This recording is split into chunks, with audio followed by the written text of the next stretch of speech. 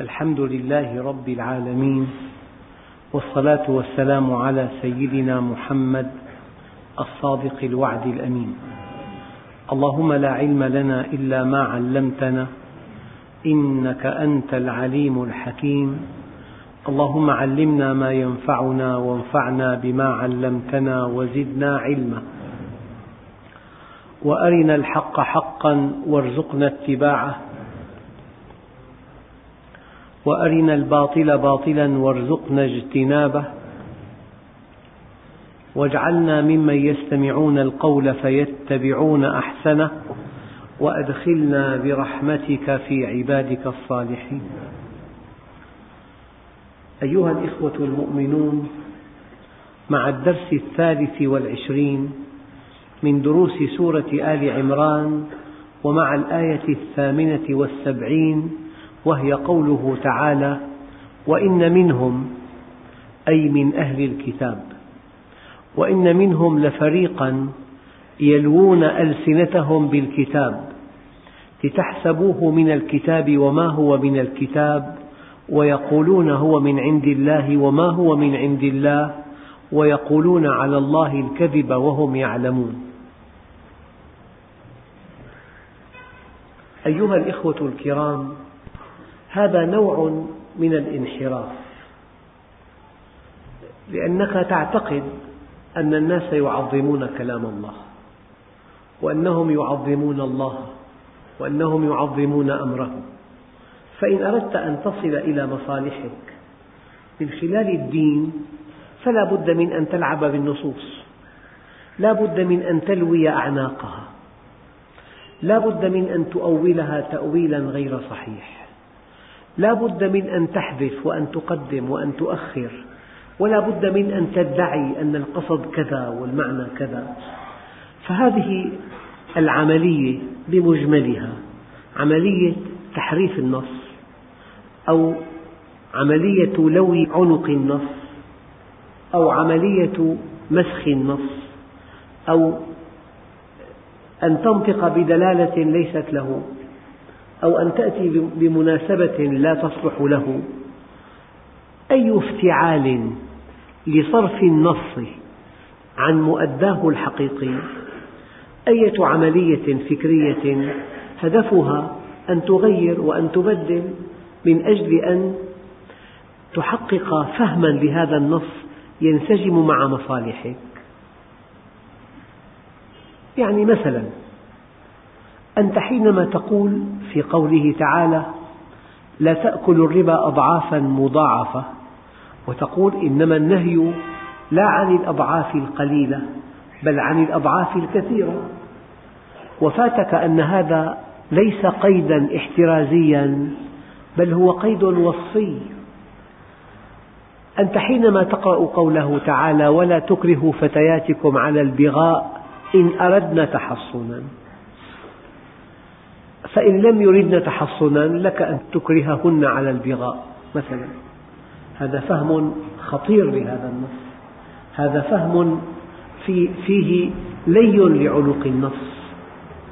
أنت حينما تقول في بعض الآيات: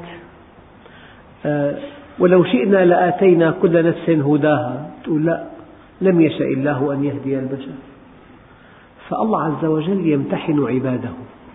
يجي إنسان مريض القلب فيفسر هذا النص وفق أهوائه، يقول لك: ليس في القرآن آية تقول الخمر حرام، حرمت عليكم الخمرة، في فاجتنبوه، هذا ليس تحريما. فإما من كلمة أو من عبارة أو من إضافة أو من حذف أو من الإتيان بأسباب نزول ليست صحيحة، على كل هناك محاولة ذكية لصرف النص عن مؤداه الحقيقي. يعني النبي عليه الصلاة والسلام حينما قال: من أكل من هذه الشجرة، أي السوم، لا يقربن مصلانا، هل أراد منك أن تأكل هذا من هذه الشجرة من أجل ألا تأتي إلى المسجد يوم الجمعة؟ مستحيل. ينهاك عن أن تؤذي من حولك. أنت فهمت النص فهما آخر. حينما قال: غض بصرك، لولا أنه يجب أن تبرز المرأة مفاتنها لما أمرنا بغض البصر. من قال لك ذلك؟ يعني من هالقبيل في نصوص وفي اجتهادات وفي تعليقات لا تعد ولا تحصى. يعني لولا أن المرأة مسموح لها أن تظهر مفاتنها لما أمرنا بغض البصر. هكذا إذا خرجت المرأة متعطرة ليجد الناس ريحها لم ترح رائحة الجنة. تقول امرأة إن أرادت لي عنق النص أنا لا أريد أن يجد الناس هذه الرائحة، لم أقصد. إذا أن تتعطر عطرا فواحا يلفت النظر من دون أن تقصد لا شيء فيه، هذا أيضا لي لعنق النص. فهناك نصوص في العقيدة، في الفقه، في المعاملات، النص واضح وله قواعد أصولية في فهمه، وعلم الأصول من أرقى العلوم، حتى إن بعضهم قال إن علماء الدين أمام علماء الأصول عوام. علم الأصول علم استنباط الحكم الشرعي من النص، أما كل إنسان يتأمل في آية أو في حديث فيستنتج منها ما يحلو له، بيقول لك شفاعتي لأهل الكبائر من أمتي. لحق حالك بكم كبيرة لك من أجل أن تنالك شفاعة النبي عليه الصلاة والسلام. كلام مضحك. مثل هذه التأويلات وتلك التفسيرات وهذه التخرصات، هذه من أجل أن تصرف النص عن مؤداه الحقيقي، عن الغاية النبيلة التي شرع من أجلها.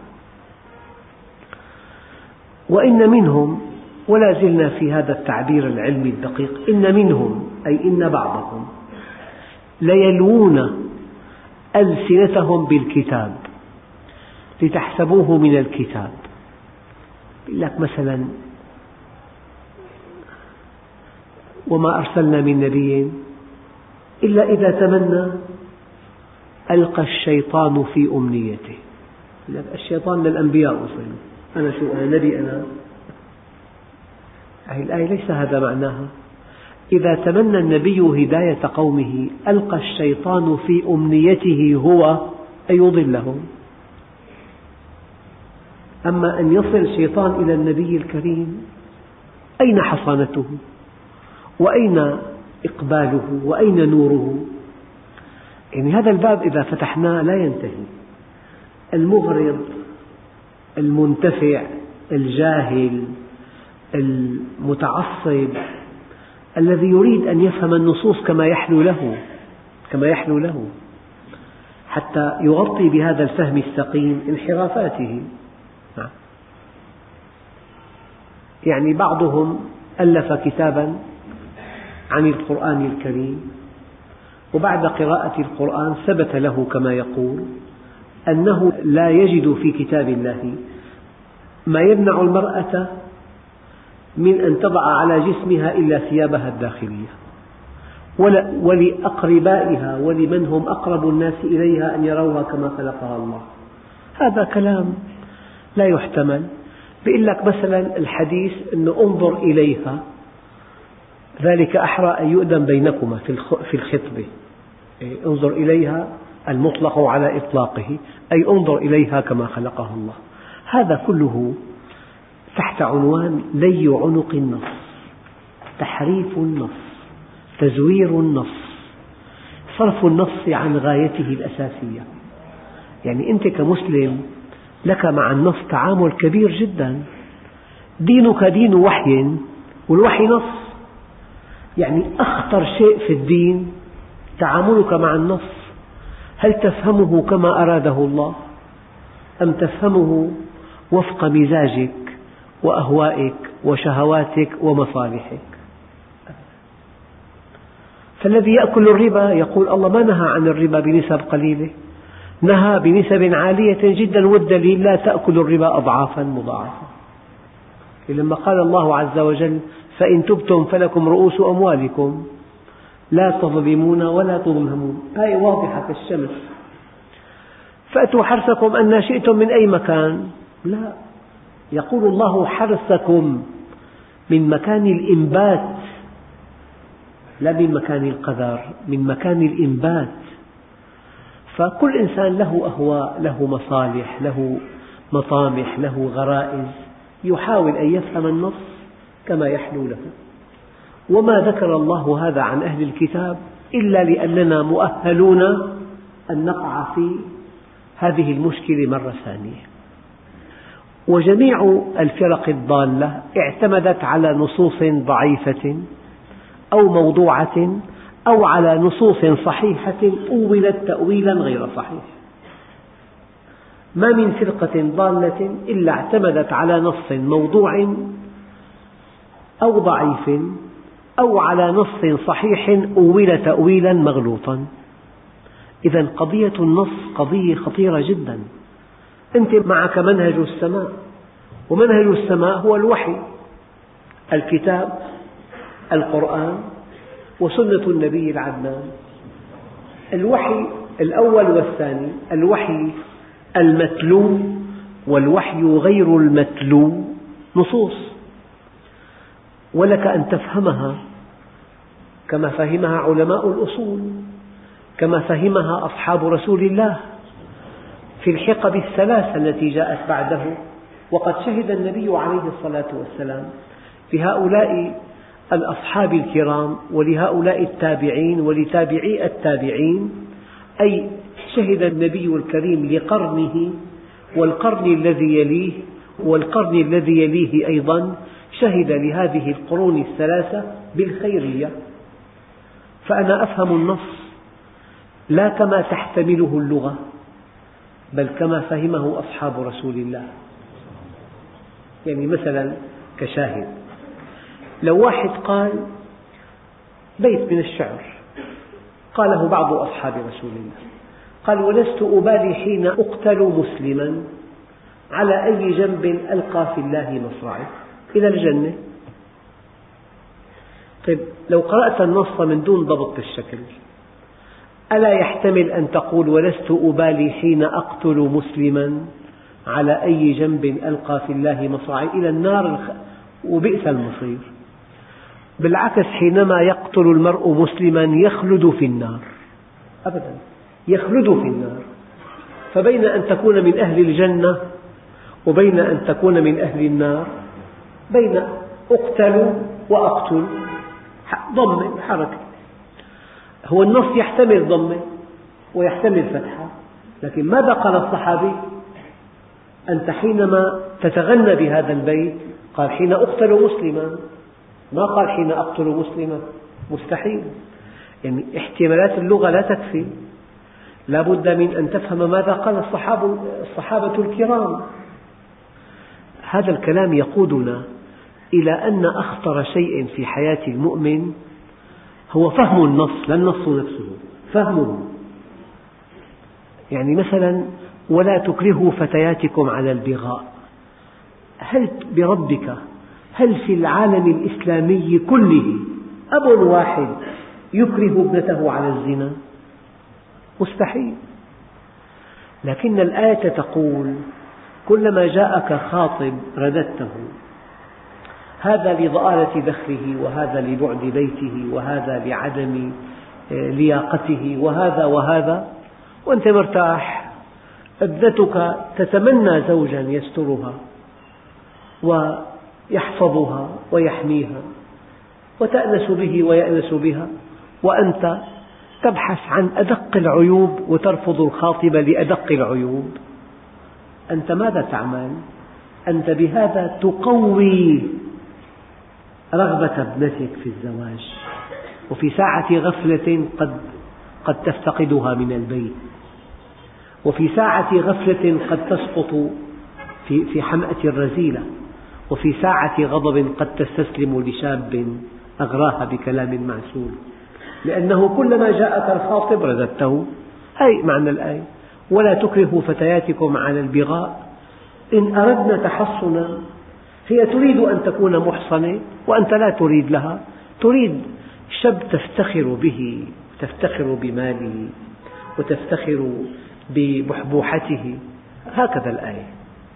أما هل يعقل أن يكره إنسان فتاته على الزنا؟ مستحيل. فاسألوا أهل الذكر إن كنتم لا تعلمون. أهل الذكر هم أهل الوحي، والله عز وجل يقول بل كذبوا به ولما يأتهم تأويله. معنى ذلك ينبغي أن تفهم تأويل هذا القرآن الكريم من أهل الذكر، من أهل الوحيين. يعني أردت من هذا الموضوع تعديل النص، جر النص إلى معنى بعيد عنه، لي عنق النص، صرف النص عن مضمونه الحقيقي. نحن حينما نقول للإنسان لطالب الوظيفة ائتنا بحسن سلوك من المختار ترى، هذا شيء مهم جدا، أن يشهد لك مختار محلتك أنك إنسان طيب وصالح. لكن هذا الأمر فرغ من مضمونه، يعني أي إنسان يطلب حسن سلوك يأخذ حسن سلوك ولو كان قاطع طريق. فإذا الوثيقة ما عاد لها قيمة إطلاقا، فرغت من مضمونها، مثلا فرغت من مضمونها، انتهت الوثيقة هذه. فالنصوص حينما تؤول تأويلا مغلوطا، وحينما تصرف عن معناها الصحيح إلى معنى مفتعل مغلوط، حينما نقدم ونؤخر ونضيف حركة ونحذف حركة، يعني ذكرت لكم بعض الأمثلة: من شاء فليؤمن ومن شاء فليكفر وما تشاءون إلا أن يشاء الله. أخي ما تصلي الله ما شاء بنفسه، شو الحكي؟ هذه الآية وما تشاءون إلا أن يشاء الله. هل فهمت الآية هكذا؟ لا. يعني إذا استحققت دخول الجنة لأن الله منحك حرية الاختيار، ولولا أن الله تفضل عليك ومنحك حرية الاختيار لما كنت مختارا ولما كنت بهذا الاختيار من أهل الجنة. هذا معنى قوله تعالى وما تشاءون إلا أن يشاء الله. يقول لك الله عز وجل لا يريد هداية عباده، والدليل ولو شئنا لآتينا كل نفس هداها ولكن حق القول مني لأملأن جهنم نعبيها. هذا فهم سقيم جدا. يعني هناك من يدعي أن الله أجبره على المعصية. يقول الله عز وجل يا عبادي لو أنني كنت مجبركم على شيء لما أجبرتكم إلا على الهدى، ولو شئنا أن نجبركم، لو شئنا أن نسلبكم اختياركم، لو شئنا أن نلغي هويتكم، لو شئنا أن تكونوا كمخلوقات أخرى مسيرين وأجبرناكم على شيء ما لما أجبرناكم إلا على الهدى. أما هذا الذي تفعلونه من اختياركم ومن كسبكم ومن صنع أيديكم لذلك سوف تدفعون ثمنه باهظا. هذا المعنى. بين أن تفهم أن الله لا يحب هداية خلقه، يعني لا مثلا معقول تلاقي حاجز بالطريق، شو خير يلا على عدرة كلكم، شوفي فاضي لأنه بدنا نعبي، مو معقول الكلام، ما في عقل بيقبله هذا. هناك من يفهم الآية هكذا، ولكن حق القول مني لأملأن جهنم من الجنة والناس أجمعين. لا، ليس هذا هو المعنى. إلا إذا تمنى ألقى الشيطان في أمنيته، يعني الشيطان وصل إلى النبي وألقى في لا، النبي يتمنى هداية قومه والشيطان يتمنى إضلالهم، وليس بأماني النبي ولا أماني الشيطان، إنما هو باختيار الإنسان.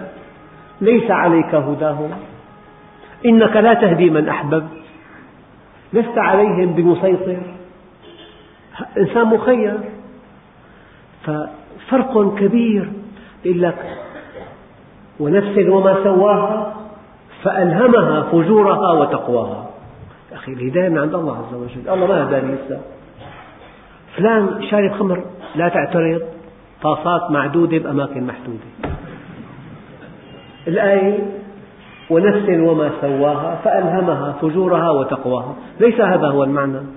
المعنى أن الله فطر هذه النفس فطرة عالية، جبلها جبلة عالية، برمجها برمجة عالية، بحيث إذا أخطأت تحس على خطئها من دون معلم، وإذا اتقت تحس أنها مستقيمة من دون معلم. مصممة هذه النفس أن تعرف حقيقتها، بل الإنسان على نفسه بصيرة ولو ألقى معاذيره. واضح.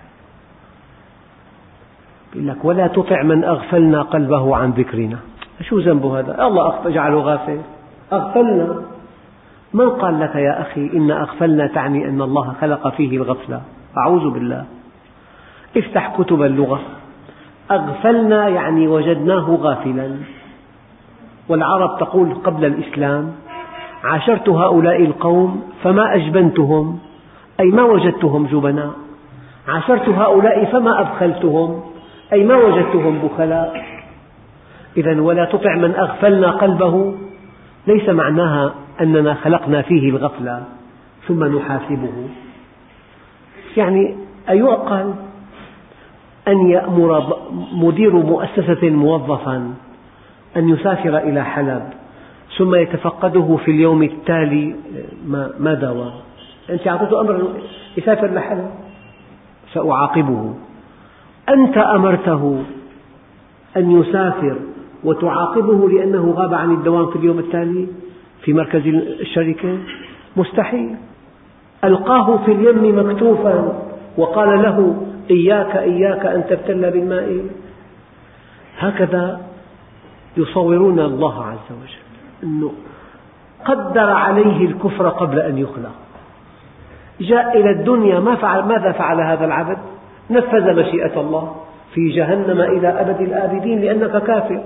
يا ربي، ألا يقول هذا الإنسان: ما ذنبي أنا؟ أنت خلقتني كافرا، أنت قدرت علي الكفر، كيف تعذبني؟ قال: لا، إنا هديناه السبيل إما شاكرا وإما كفورا، ولكل وجهة هو موليها فاستبقوا الخيرات، من شاء فليؤمن ومن شاء فليكفر. وقال الذين أشركوا: لو شاء الله ما أشركنا ولا آباؤنا ولا حرمنا من شيء، كذلك كذب الذين من قبلهم حتى ذاقوا بأسنا، قل هل عندكم من علم فتخرجوه لنا، إن تتبعون إلا الظن وإن أنتم إلا تخرصون. هذا كذب على الله. سيدنا عمر جاءوا إليه بشارب خمر فقال: أقيموا عليه الحد. قال: والله يا أمير المؤمنين إن الله قدر علي ذلك. عم يتكلم مع سيدنا عمر عملاق الإسلام، قال لهم: أقيموا عليه الحد مرتين، مرة لأنه شرب الخمر، ومرة لأنه افترى على الله. قال له: ويحك يا هذا، إن قضاء الله لم يخرجك من الاختيار إلى الاضطرار. في اللحظة التي تتوهم أنك مسير في كل شيء، لم لا تصلي؟ ما شاء الله لي أن أصلي. العوام إذا الله هدي ما له علاقة الإنسان بالهداية والضلال. الله بيهدي ناس ويضل ناس، كيف يحاسبهم؟ لماذا يعذب المنحرف منهم؟ لو أن الله أجبر عباده على الطاعة لبطل الثواب، ولو أنه أجبرهم على المعصية لبطل العقاب، ولو تركهم هملا لكان عجزا في القدرة. إن الله أمر عباده تخيرا ونهاهم تحذيرا، وكلف يسيرا ولم يكلف عسيرا، وأعطى على القليل كثيرا. أخطر شيء العقيدة. حينما تفسد عقيدة الإنسان لا بد من أن ينحرف. ما أدري أن وضحت هذه الحقيقة. كيف يلوى عنق النص، كيف يزور النص، كيف يخرج بالنص عن مدلوله الحقيقي. الذين إن مكناهم في الأرض أقاموا الصلاة. طيب ما تصلي؟ يا الله ما مكننا بالساعة، والله شيء جميل. واعبد ربك حتى يأتيك اليقين. طيب ما تعبد الله؟ أنا جاءني اليقين، لأنه هي حتى انتهاء الغاية. رأيتم إلى هذه الأمثلة؟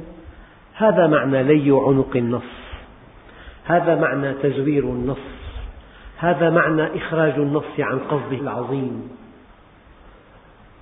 وإن منهم لفريقا يلوون ألسنتهم بالكتاب، يأتيك بآية أو بحديث أو بآية من التوراة عن هؤلاء أو بآية من الإنجيل، يلوون يعني يغير صياغتها أو يغير مدلولها. يعني المال والبنون في بعض الكتب المعاصرة قال البنون البناء، زينة الحياة الدنيا، المال والبناء، نعم، لتحسبوه من الكتاب وما هو من الكتاب.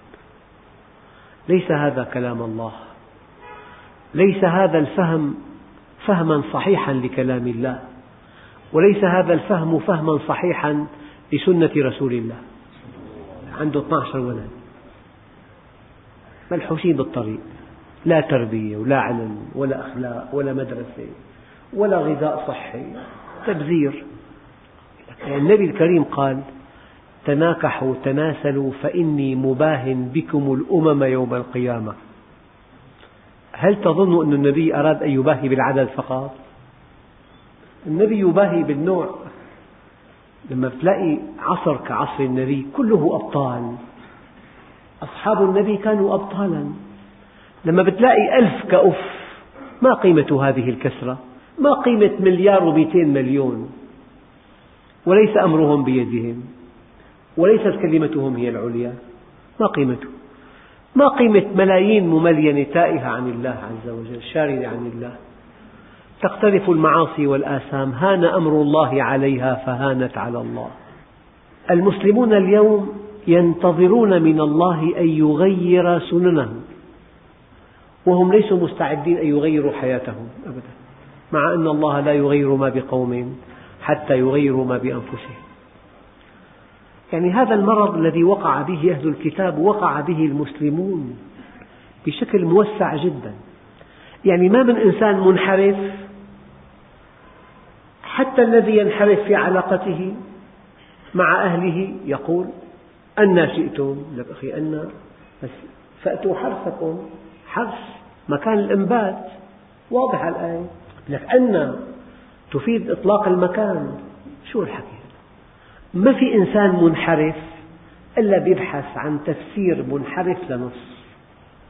المرابي لا تأكل الربا أضعافا مضاعفة، يلي ما اهتدى ما أراد الهدى، أخي إن الله يهدي من يشاء ويضل من يشاء، هذا مو شغلنا. هذا شيء من المناقشات والحوارات بين الناس، تجد أن كل إنسان مقترف معصية يبحث عن غطاء من النصوص تغطي. يعني إذا كان واحد ما بده يساعد فقير يقول لك: ما لك أرحم من ربك، لا تساعده، يعني أنه الله قدر عليه الفقر لازم ما تساعده، هيك فهمك؟ والآية واضحة: وقالوا أنطعم من لو يشاء الله أطعمه. أي نعم، يجب أن تطعم الفقير ولو كان فقيرا. يعني مرة هيك سمعت طرفة أنه من هذا الذي يؤمن بوحدة الأمة العربية؟ قال: المهرب، لأنه الحدود ألغاها ونقل البضائع عبرها. هذا لي لعنق النص أيضا.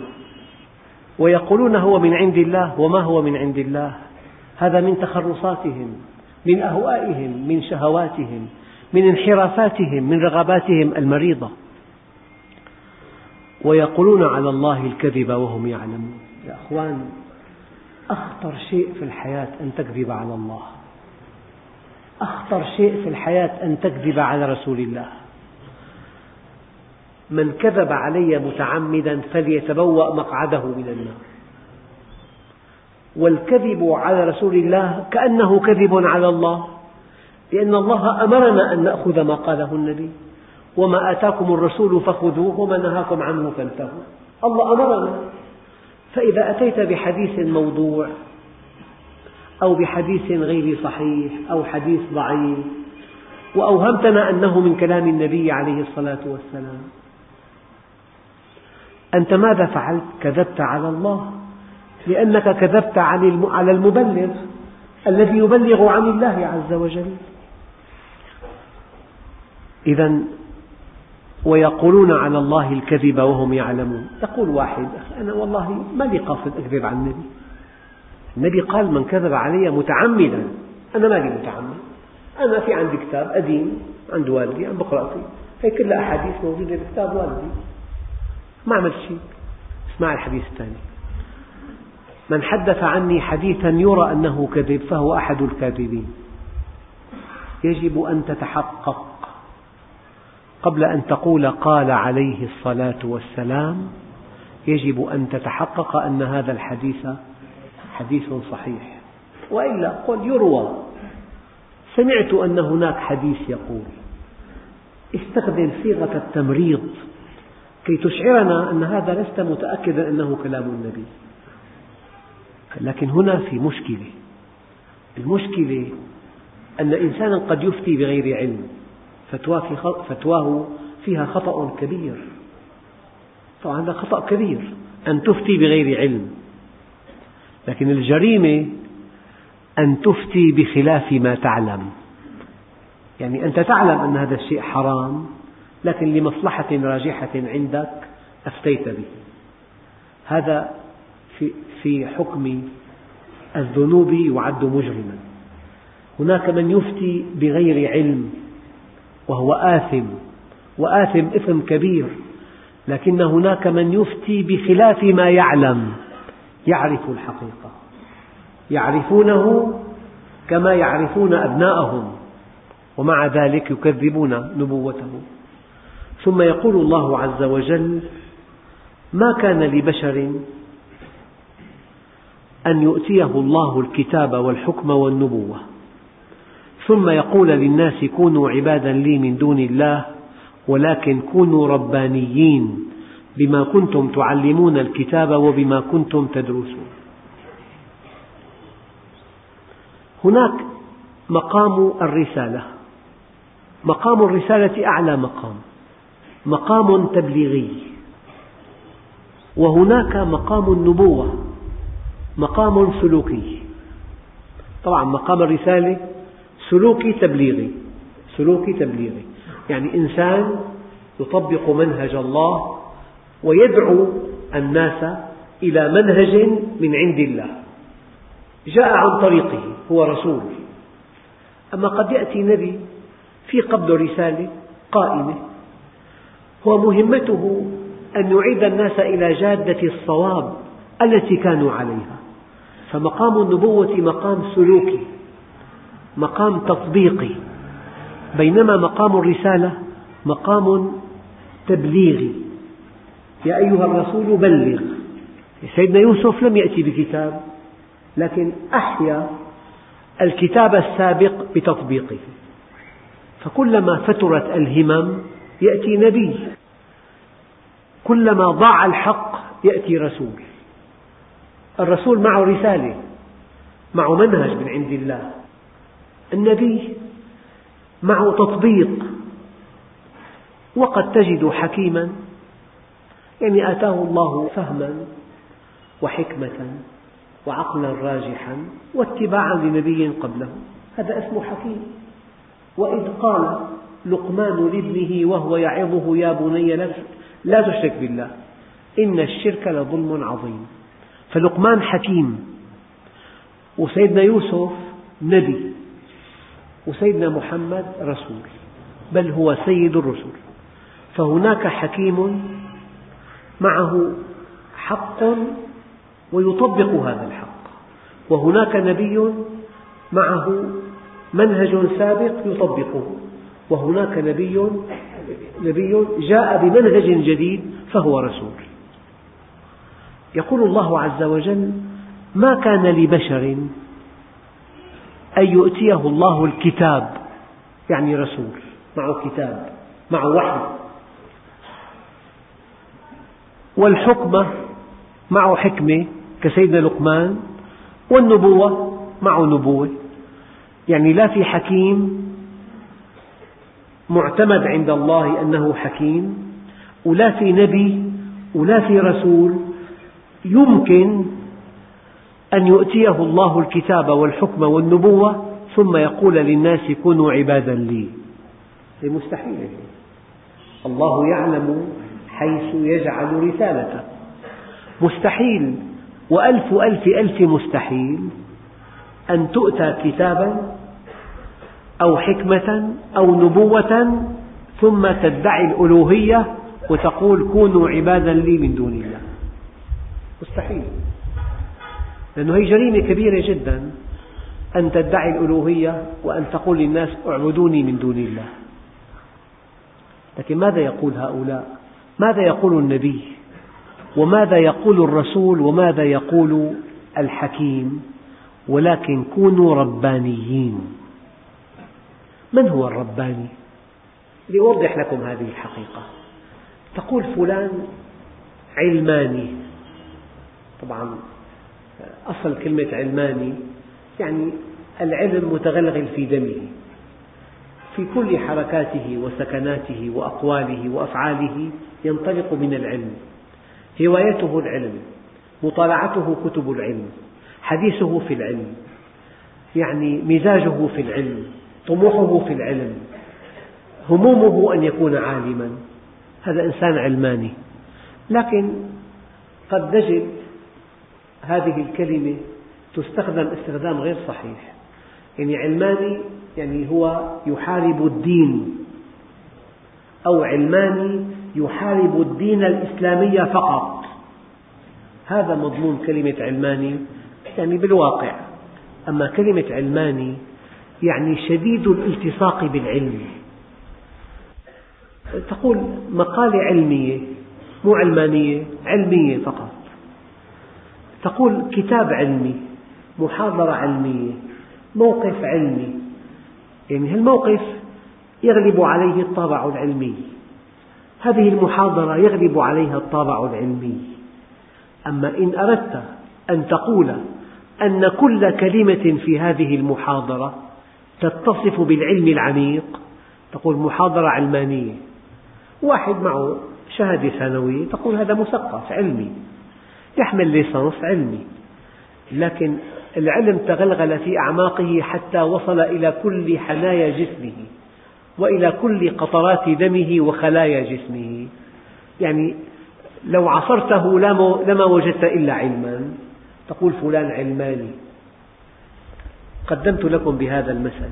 يعني كلمة علماني غير علمي، يعني شدة اتصاف الشيء بالعلمية، شدة الاتصاف.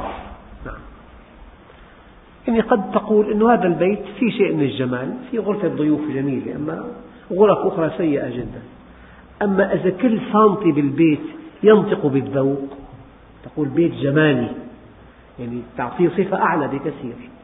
هذا تمهيد. ما معنى كونوا ربانيين؟ يعني كيانه كله متعلق بالرب، حديثه كله عن الله عز وجل، حركاته وسكناته كلها وفق منهج الله، أهواؤه أن يهتدي الناس جميعا، طموحاته أن يكون عند الله مقربا، آماله أن يكون الله في قلوب الناس جميعا. ولكن كونوا ربانيين يعني شدة نسبة الإنسان إلى ربه يعبر عنها بكلمة رباني. يعني قل إنما أنا بشر مثلكم يوحى إلي.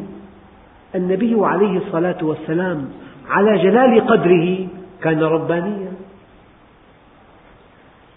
يعني تقريب، لو عندك لوح بلور مركب على باب، البلور يعني من أعلى مستوى، وعنده بلجيكي شفاف، من شدة شفافيته ونظافته قد لا ترى ما خلفه دائما. وفي حوادث كثيرة، واحد البلور نظيف جدا فاخترقه برأسه، ظل ما في بلور. فإذا كان بلور صافي جدا يشف عما وراءه. من هو الرباني؟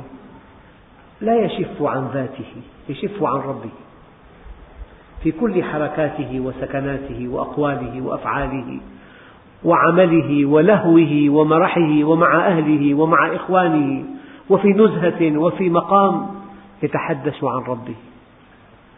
وقد قال عليه الصلاة والسلام: برئ من النفاق من أكثر من ذكر الله.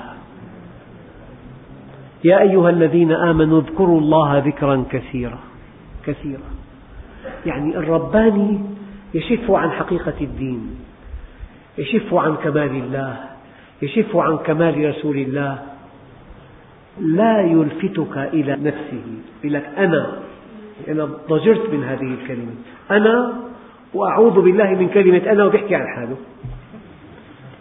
كل حديثه عن نفسه مفتخرا معظما، وكل ما قال أنا يضيف لنا 4 كلمات بعد منه، أعوذ بالله من كلمة أنا، وبيمدح نفسه. الأضواء لا يسلطها على ذاته، لكن يتحدث عن ربه. ما ذكرني عبدي في نفسه إلا ذكرته في ملائكتي، وما ذكرني في ملأ من خلقي إلا ذكرته في ملأ خير منهم. وهذا معنى قوله تعالى فاذكروني أذكركم. يعني مستحيل، وألف ألف ألف مستحيل أن يؤتي الله أحدا الكتاب والحكم والنبوة ثم يقول هذا الإنسان للناس كونوا عبادا لي من دون الله. لا يمكن أن يقول إلا كونوا ربانيين. أنت رباني، يعني كيفما تحركت تعبر عن حقيقة هذا الدين العظيم وعن حقيقة سيد المرسلين. شيء آخر، النبي عليه الصلاة والسلام حينما انتقل إلى الرفيق الأعلى ماذا قال الصديق وهو أحب الخلق إليه؟ ما من بشرين على وجه الأرض أحب كل منهما الآخر كما أحب النبي الصديق وكما أحب الصديق النبي. ومع ذلك حينما وافته المنية لرسول الله قال من كان يعبد محمدا فإن محمدا قد مات، ومن كان يعبد الله فإن الله حي لا يموت. رباني مؤمن، كل حركاته وسكناته وأقواله وأفعاله وفي كل أوقاته مع الله، ينطق بالله، يستعين بالله، يفوض أمره إلى الله، راض بقضاء الله، راض بحكم الله، يسعى لخدمة عباد الله، يسعى لنشر الحق، يسعى لمسح الآلام عن البؤساء والفقراء. هذا همه، رباني. يعني بالمقابل في فلان شيطاني، لك شيطاني خبيث، كيفما تحرك يؤذي بكلماته وحركاته وسكناته، يأكل المال الحرام ويفرق بين الأنام، وأينما تحرك يؤذي أبدا. في رباني وفي شيطاني وفي شهواني. كلمة شهواني يعني شدة اتصافه بالشهوة، كلمة رحماني شدة اتصافه بالرحمة. نعم. كلمة رباني شدة محبته لربه. ولكن كونوا ربانيين، كيف لا؟ بما كنتم تعلمون الكتاب وبما كنتم تدرسون. المدارسة أن نقرأ النص معا ونتعاون على فهمه واستنباط الأحكام منه، هذه المدارسة. والتعليم أبلغ، أنت متمكن من هذا النص وتعلمه للناس، كيف تخالفه؟ ولا يمكن لهذا النبي أو الرسول أو الحكيم أن يأمركم أن تتخذوا الملائكة والنبيين أربابا. أيأمركم بالكفر؟ هذا موضوع دقيق.